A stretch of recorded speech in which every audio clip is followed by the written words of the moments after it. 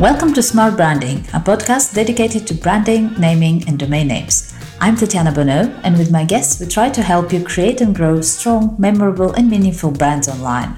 I believe time is one of our most precious assets, and so I want to thank you in advance if you decide to spend the next 30 minutes with us. I promise to do my best to make those worth it. Let's go. So today my guest is James. How do I pronounce your surname? James Slusser, and the company is Slusser. Curcuma. Yeah, Curcuma, I get. Wonderful. So James is an entrepreneur with over 25 years of experience, both as a leader and a consultant for marketing, retail, publishing companies across the globe. His experience covers industries like telecommunication, financial services, automotive, agriculture, pharma, and others. And presently, he is running Curcuma, where he helps startups in the web3 and crypto space with their marketing needs. Welcome, and thank you for joining us. Thank you. So let's start with a bit of a background. Tell me a little bit about yourself and how your journey led you to Curcuma. Sure. So I have spent my entire career in some version of the web. I've worked through Web 1, Web 2, and Web 3. I was sort of born and raised a finance guy. My first jobs out of college were purely financial roles. And then I moved into Web 2 with the advent of e-commerce. I started off initially in a publishing house that were moving their products into the digital world. This was way back in 93 when people were using Mozilla before anything was really happening. It was a super exciting time to be in the internet. With the advent of e-commerce, I worked in a variety of different industries, helping run their direct-to-consumer businesses, where, for example, I worked for a multi-channel retailer that had physical stores, which I had nothing to do with. And the direct-to-consumer side was catalog and web. And I helped out with the website. I worked in a bunch of different industries in that e-commerce space in roles and my role evolved from finance into the operations side of things, and then ultimately into the marketing side of things. I had a stint in the sales side of that because I wanted to add that skill to my own background. And then I've had the luck and pleasure of living and working all over the world. I am an American, but I've worked in Europe. I've lived in Asia. And in 2016, I think, I was living in Hong Kong at the time. I had a successful career, and I actually had planned on retiring at that time. And so the big plan was to spend half the year in the US and half the year just traveling the world. But I needed something to do to keep me busy. And so I taught myself how to develop software. I taught myself iOS for Apple. And that initially is how Curcuma was born. So I was planning on just building apps. I always have old colleagues contact me about various consulting gigs for marketing or operations. And if they fall into my lap, great, I'm happy to do it, but I don't really chase that work. So for the next, 5 years or so, I happily just built iOS apps, and I had a little client list, and that kept me perfectly happy. At the same time, I was doing cryptocurrency trading personally for my own pleasure. I learned quite a bit about that. And one of the companies that I worked with asked me to be an instructor in cryptocurrency trading. So I was doing that. And then my passion for software development and cryptocurrency trading sort of overlapped, and I decided to learn how to code in Web 3. That's a relatively new phenomenon, as most people know. So really, it's like a maximum of 2 years, if I had to say, where I started learning how to code in Web 3. And so now I'm firmly in the land of a Web 3 software developer and instructor. So I do freelance software development work for projects that are interesting to me, but I also teach Web3 software development because there's a gigantic need right now. And I think less than 5% of the world's Web2 software developers know how to code in Web3. And so I'm helping them move into that world as well. Wonderful. And how, without going into too much technicalities, because obviously not all of our audience consists of programmers, Sure. But how, I don't know if we can say time, obviously that's very relative because everybody works and understands at a different pace. But would you advise people to move into coding for Web3, and how, who would be suitable for that? And generally, what's your advice on that for people who are, obviously there are a lot of coders, a lot of programmers. Of course. My general take on an individual's knowledge of software development is I think everyone at a baseline should just have some basic understanding of how software development works. For example, when I was learning iOS, maybe your audience is aware of this or not, but children as young as 6 years old are being exposed to software development concepts in the curriculum of their schools. And if a 6-year-old can learn how to do it, like anybody can learn how to do it. I'm not saying everybody should be a software developer. I'm saying they should understand the basic concepts because going forward, it's involved in virtually everything that we do. Now, for those developers who are currently working in Web 2, and if they have an interest in Web 3, absolutely go into it because the opportunities outweigh the opportunities outweigh the resources at the moment, and there's a tremendous need. Do you have to do it? No, of course not. It depends on your personal preference. You can absolutely continue doing what you're doing, but if you have a remote interest in Web 3, I personally think it's a very exciting and interesting space right now with virtually unlimited opportunity. It's a good time. Yeah, that sounds exciting. I have to say, I've done some coding myself, but like goes back, I don't want to count, but about 15 years or more ago. And like I've built websites up. I can still, manage a database or create a basic website or sure. kind of a piece of software. Like I don't do that for a living, but it has absolutely agree with you that everybody should learn at least some basic one because, everything is on the web now. And even if you have a physical product, you would still be selling it and marketing it online. So you have to have some understanding, or people would be expecting to interact with you and your services and your company via some sort of a web interface, be it on their phone or on the computer or whatever.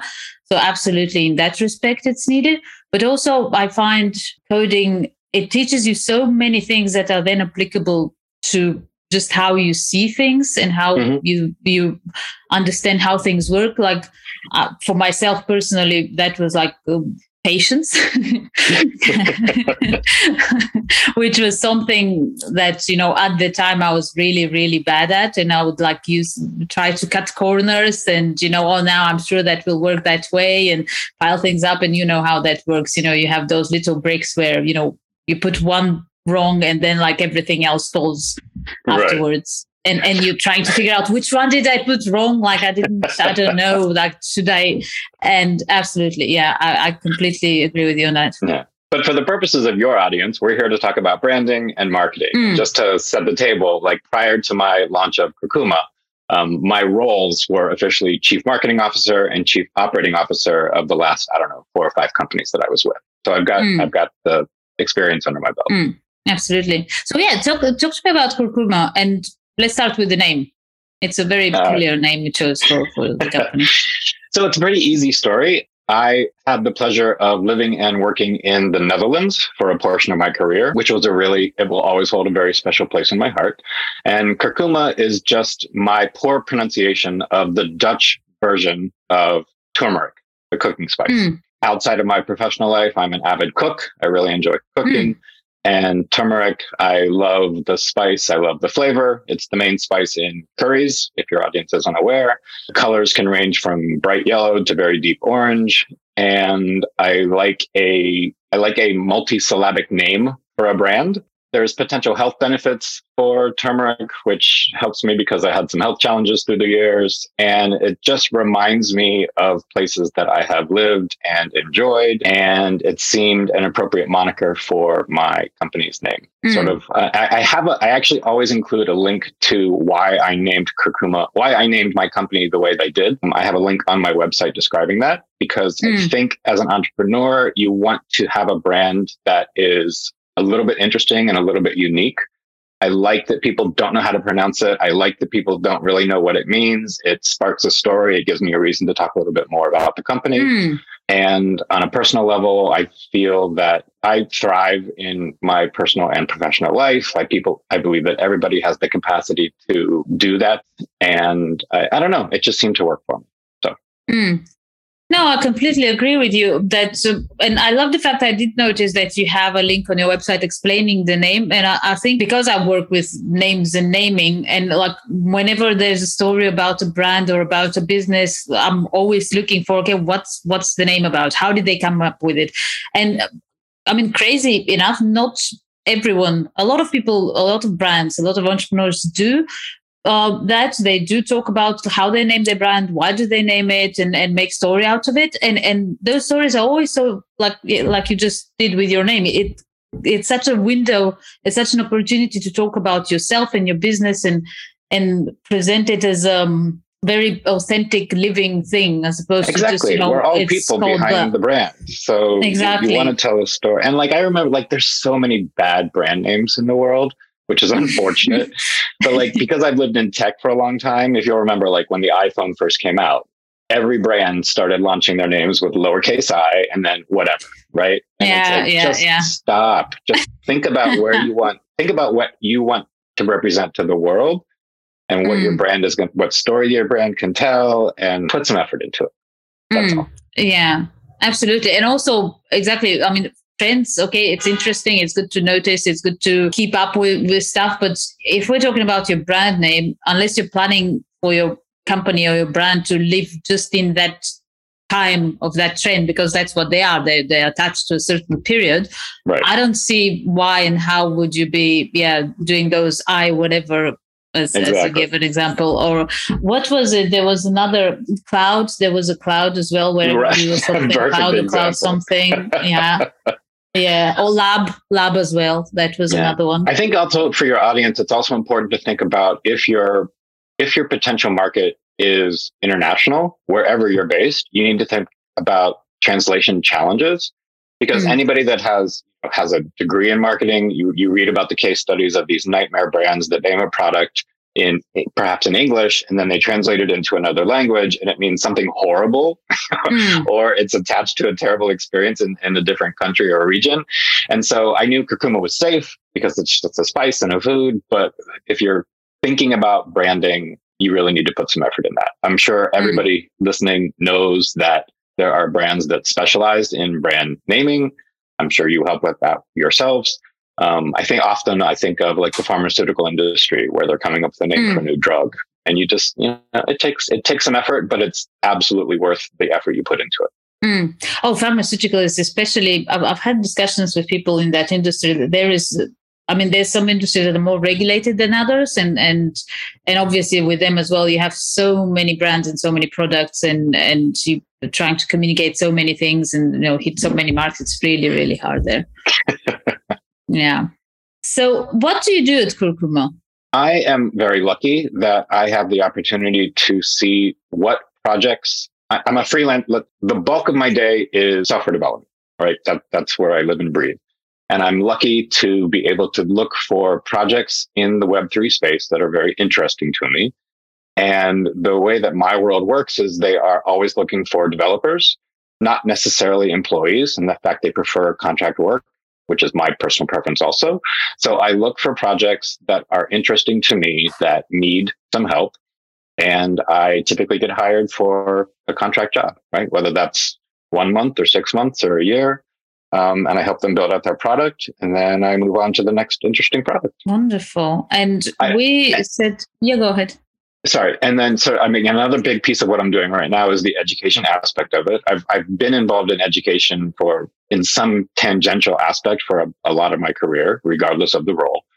And so a company that I'm working with right now their mission is to onboard the next million Web3 developers. And so they have online courses that are teaching devs the Web3 technology. I initially, and I knew the woman who had started the company from a previous part of my career. And so they had a recent launch of their training products. I started off as a peer mentor with them, helping their students as they go through the coursework. Then they asked me to be an instructor. And so I just completed recording a course in Solana, which is one of the blockchains that I work with. And then after that, they've asked me to be a speaker. And so just a few weeks ago, I was at a blockchain conference in Los Angeles at the School of Business there. And I taught 3 different workshops on Solidity, which is another common language in the blockchain space. And I really enjoy the education aspect of what I do. Similar to the education that I do on the crypto trading side of things. I like watching people, gain new knowledge and see where they go with their journey and stay in touch and watch them go build cool new things. That must be very satisfying. We touched on trends on naming. What are some trends with Web3 that you've noticed? So for Web3, for anybody that doesn't know what Web3 is, first of all. Yeah, let's start with that. Right. So very simple explanation. Web 1, when I started in 1993, Web 1 was read only. So for your audience that wasn't alive back then. Oh my God, are we that old? Are there people? We are absolutely that old. But in the very first days of the internet, you would log onto a website and you could read the content that was displayed on the website, and that was it. You couldn't interact with it. There certainly was no purchasing involved. You'd have to wait for it to load. Yes. But it was also an incredibly exciting time because vast parts of the world that never had access to content suddenly did. And so everybody's overall knowledge greatly expanded, which was great. Web 2, like I said, in tech terms, it's read and write data. So you could engage and interact with it. You could actually purchase something. You could, exchange messages and start talking to people. And Web 3 is all about decentralization and owning your own data. So for example, Web 2, everybody interacts with Facebook. Facebook owns that data. You don't. Everybody interacts with Twitter. Twitter owns that data. You don't control it. Web 3 is all about decentralizing that information and giving you the control and the ownership of your data, and where you get to choose and pick and choose where that data goes. So an interesting trend happening in Web 3 right now is the domain naming services involved in Web 3. If any of your audience has ever purchased cryptocurrency, currently it's a pain. Currently it's really challenging. And for complete newbies, which is the bulk of the world, right, you have to create a MetaMask wallet. You have to navigate a very complex wallet address that's a bunch of gobbledygook. And the industry really needs to improve the user experience before, in my opinion, before there's going to be mass adoption of crypto. We also need some additional regulation to give people some comfort levels, but the UI experience really needs to improve. That being said, there's an interesting trend with naming services. For example, the Ethereum naming service, or ENS, on the Ethereum blockchain. There's another company called Unstoppable Domains that works on other blockchains. There's several of these services happening right now. But the offer that they are bringing to the market is you can purchase a domain that will represent you online. It's a domain name, right? It's a personal name. So for me, it's jslusser.crypto. And I can use that across other things. I have an ETH naming service one as well. But the point is, you don't have to remember this long line of characters and numbers gibberish. You can create your own name. So why is that exciting? It's exciting because you as an individual can come up with a unique domain name, which you can use to share, to more easily exchange cryptocurrency between people or vendors. But as brands, it's a much more exciting opportunity because it's the same thing as when you bought your very first domain name, when you started your first website. So it's exciting and it's shifting, but I believe it's a very important trend for all brands to absolutely think about today.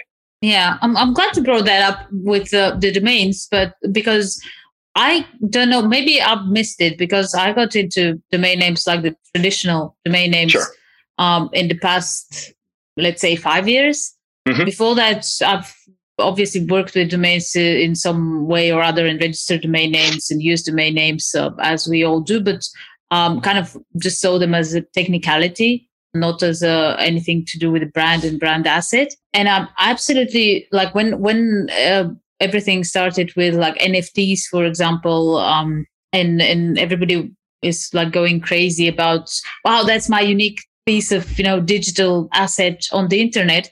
And I was like, yeah, domains are there for like it's been 30 years. So, it's a bit like that. No, it's just one of them, right? And it's yours, and it's on the internet, and it's digital. I guess somehow maybe they were marketed badly, or they kind of. I wrote a post about that. Well, I wrote an article about that, where I think my theory was that they were kind of victim to their success, where they came along with the internet and everybody started using them before anybody could figure out that it's a thing of its own. Yeah. And we should treat it as that, and we should, market it as that, and et cetera, et cetera. So yeah, they kind of, well, maybe it will change. Well, I guess two comments around that. So one is just about how important your brand name with relation to a domain is, right? It's critical in my opinion. And the most important factor for me is consistency, right? You want to own your domain across as many services that are relevant to your area, because you want your customers to be able to find you, whatever their memory retention of the full domain, whether it's good or bad, right? So I want people to be able to find me at curcuma.co and curcuma.dev and curcuma.other places. Curcuma.com was not available when I launched my business. And so I chose to not change the company name portion of it. And I just decided to go with .co. Now that's still a little bit problematic because 2-character domain extensions aren't as popular as 3, but it's not an issue for me. But I still find some websites that don't accept the 2-character domain name extension. Really? Yeah. And then or your audience knows that there's a zillion domain .whatevers out there. And you don't need to buy all of them. You'll go broke if you try to do. But you need to own enough of them that your customers will be able to find you wherever your customers are interacting. That's the whole thing. Like, you need to be where the customer conversations are taking place. The second comment that I wanted to make, again, given your audience, is another interesting thing that I'm seeing right now is the playbook for how to market effectively in the world of Web3 is all very new right now. And we're sort of building it as we go. And so if you have any experience in the world of Web2, there's a huge opportunity to translate those skills into the world of Web3. You may need to learn some new things, but the opportunities as a marketer, like if you're an entrepreneur in marketing, I think the opportunity to translate those skills into Web3 is very large and very exciting right now. There's some really brilliant people doing it right now, but it's only a handful compared to the rest of the world. So another fun place to check out if your audience is interested. Absolutely. And how do you feel, because we said that it would be great if more people effectively translate, or it's not even translate, it's improve or get themselves up to speed with Web3 with their services. How do you feel entrepreneurs and startups in general are adapting to Web3? Depends on the industry, but I think a lot of people, many people are experimenting. Many people are experimenting, as they should be, right? Because we don't know where this is ultimately going to land. And it was different 12 months ago, and it'll be different 12 months from now. I personally am excited by that pace of change. Other people can't be bothered, right? Some people are like, let's wait till the dust settles and then we're going to dip our toe into it. But you look at any brand that you can think of, and they're probably touching it somehow. You look at least it's globally right now. But you look at fast food brands and apparel brands and luxury goods and music and art and everything. There's an opportunity for some aspect of it to be incorporated into their business, most likely. Like, do you have to be there? No, of course you don't have to be there. But if you want to be there, and if there's an opportunity to grow your business by being there, I would say absolutely have a look. It's funny because we're talking about how our business is adapting, and you mentioned that it's moving really quickly, and people are experimenting, and then businesses, entrepreneurs are experimenting with it. I just had a chat today with a member of our team who was like, "Oh, we have a mistake in our social media because there was a post using the word digital." And I'm like, "It's a typo." Yes. I'm like, no, it's I'm like, no, it's not. It's not a typo. Trust me, we spent 15 minutes, and I was like, "No, it's not a typo. It's a term. Trust me, it's a term." No, I'm sure they meant physical. No, they didn't mean physical. It's digital. It's like physical plus digital. It's a new word. Trust me, it's not a typo. It's on Vogue website. It's not Vogue made a mistake. No, they didn't. I have a love-hate relationship with all of these new terms. I'm like, don't make me utter that word, please. But it's a real thing. So yeah, we have to talk about it. Yeah, that's the thing. Yeah, I oh my God, I'm in France, and I don't know. I guess in English you have the same type of thing where people shorten words in everyday language. I hate it. I was like, just say the word. Honestly, what did you say? Like 1 second, say the word. and I have that a little bit of a feeling with those new made up words. And I'm like, okay, we need to, I mean, I guess there is some, middle, like, I don't like when people are lazy and chopping words, but when it's a new term, that's probably okay. Okay. We should probably just get over ourselves and adapt to those things. But kind of continuing that, it's also figuring out, back to my comment of figure out where the conversations are taking place. now that I'm in the world that I'm in, I'm shocked at how much time I spend on tools like Twitter and Discord. Because I mean, I've been on Twitter forever, but in crypto specifically, crypto Twitter is like the place where the conversations happen. Discord, which I thought used to just be a place for video gamers to hang out, and I'm not particularly a gamer, but that's not true. Like everybody is on Discord now, having different conversations and extending their brands there as well. Not everybody, but many people in the Web3 space. You just have to monitor the trends, engage where it makes sense for your brand or your product, and ride the wave and try to have fun while you're doing it and not get crazy. Yeah. And that's something that we, which I guess is indicative, oftentimes end up, regardless of the topic of the podcast and the guests that I'm having, we oftentimes end up circling around that you can't just be everything for everyone. Right. And you have to monitor, who's your audience, where are they, how do they interact, what do they want, where do they want you to be, or where do you have to be for them to reach you. And you touched on that as well. You have to try and be consistent because like you mentioned with the extensions, I don't think you can, or it makes sense to go and register a gazillion domain extensions, even though the big brands do. Right. But, they like it's just part of their marketing budget. But it's more about, I always feel it's about respect to your audience. So, absolutely. If you feel they're going to logically, naturally, their first instinct is going to be, I'm going to type that and that, or I heard that and that, and you're not there, that's just a waste of their time. And that's you wasting their time. Yeah. And I think another comment that I would say for your audience is just there are the online community around all of this in general is a pretty wonderful and open space. Everybody's trying to learn together. And so I would encourage everyone to just explore online and find your tribe or find your audience and just engage, right? You don't want to, I don't sell all day long. I'm sure you're going to provide links to my personal Twitter and my business Twitter or LinkedIn, and just engage and have conversations because I'm happy to talk to anybody. I love talking about this stuff all day long. I don't necessarily try to sell my services to everybody, but I'm just happy to talk because everybody's learning together. Again, finding that audience, depending on, it doesn't necessarily hinge on age, but it does a little bit. But I would say half of my professional colleagues continue to be super active on LinkedIn, and LinkedIn serves a wonderful purpose. And the other half of my audience, it's dead to them. Like they don't even have an account. They don't ever look at it. And everything they do is on Twitter or some of these other services. So again, you need to figure out where the conversations are taking place. Absolutely. And that was going to be my next question, actually. What type of people can reach out to you and where can they reach you? I'm going to include obviously. So I'm an open book, and you're welcome to find me either online at curcuma.co. The easiest place to find me is on Twitter at @JSlusser. Again, I'm sure you're going to provide links. My Curcuma Twitter handle is curcumaco, website curcuma.com. Anyway, I'm so findable. You spend a minute looking for me, you'll find me. And I'm happy to talk to anyone.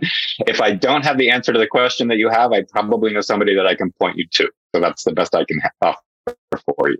Wonderful. And I completely agree with you. I think one thing that is very characteristic of the Web3 is that openness to everybody is learning together, and everybody's very tolerant to mess ups and to, silly questions. And like you mentioned, it doesn't matter, your background or your age. And I really like that about it. Well, I think that the analogy I'll give you is when I turned 50 and when I decided to learn how to software develop for the very first time in my life, I was exposed to, back then, Slack and a community of software developers. And prior to that, I was a very type A C-level executive of do what I need to do to get ahead and succeed. The rest be damned. Don't worry about the week that I leave. But in this online community, I didn't know what I was doing, right? And I was asking questions, and I could not believe that there was this community of people who were so willing to help me answer my questions as I was struggling while I was learning. I was shocked. I was completely shocked. And that online community absolutely is still there for Web 2. It's absolutely there for Web 3. And so I try very hard to give back as much as I can because that has served me well. And I love helping other people on their way up. And I think, again, you find the right place and you're going to fit in and you're going to get your questions answered, and you'll ultimately help other people as you move forward. Wonderful. And that was going to be my last question, but now that you touched on age, and I kind of want to add one, because I'm sure there are many people listening, and I can even think of people I know myself who think, oh, I'm 30 or I'm 40, I should really grow up and, get my head into my thing and not move and not change, and it's so hard and and you literally completely, changed what you're doing at 50, and you're thriving in another thing now. And I'm sure you probably just continue to do that. So what would be your advice based on your experience to people who are kind of scared to try something new?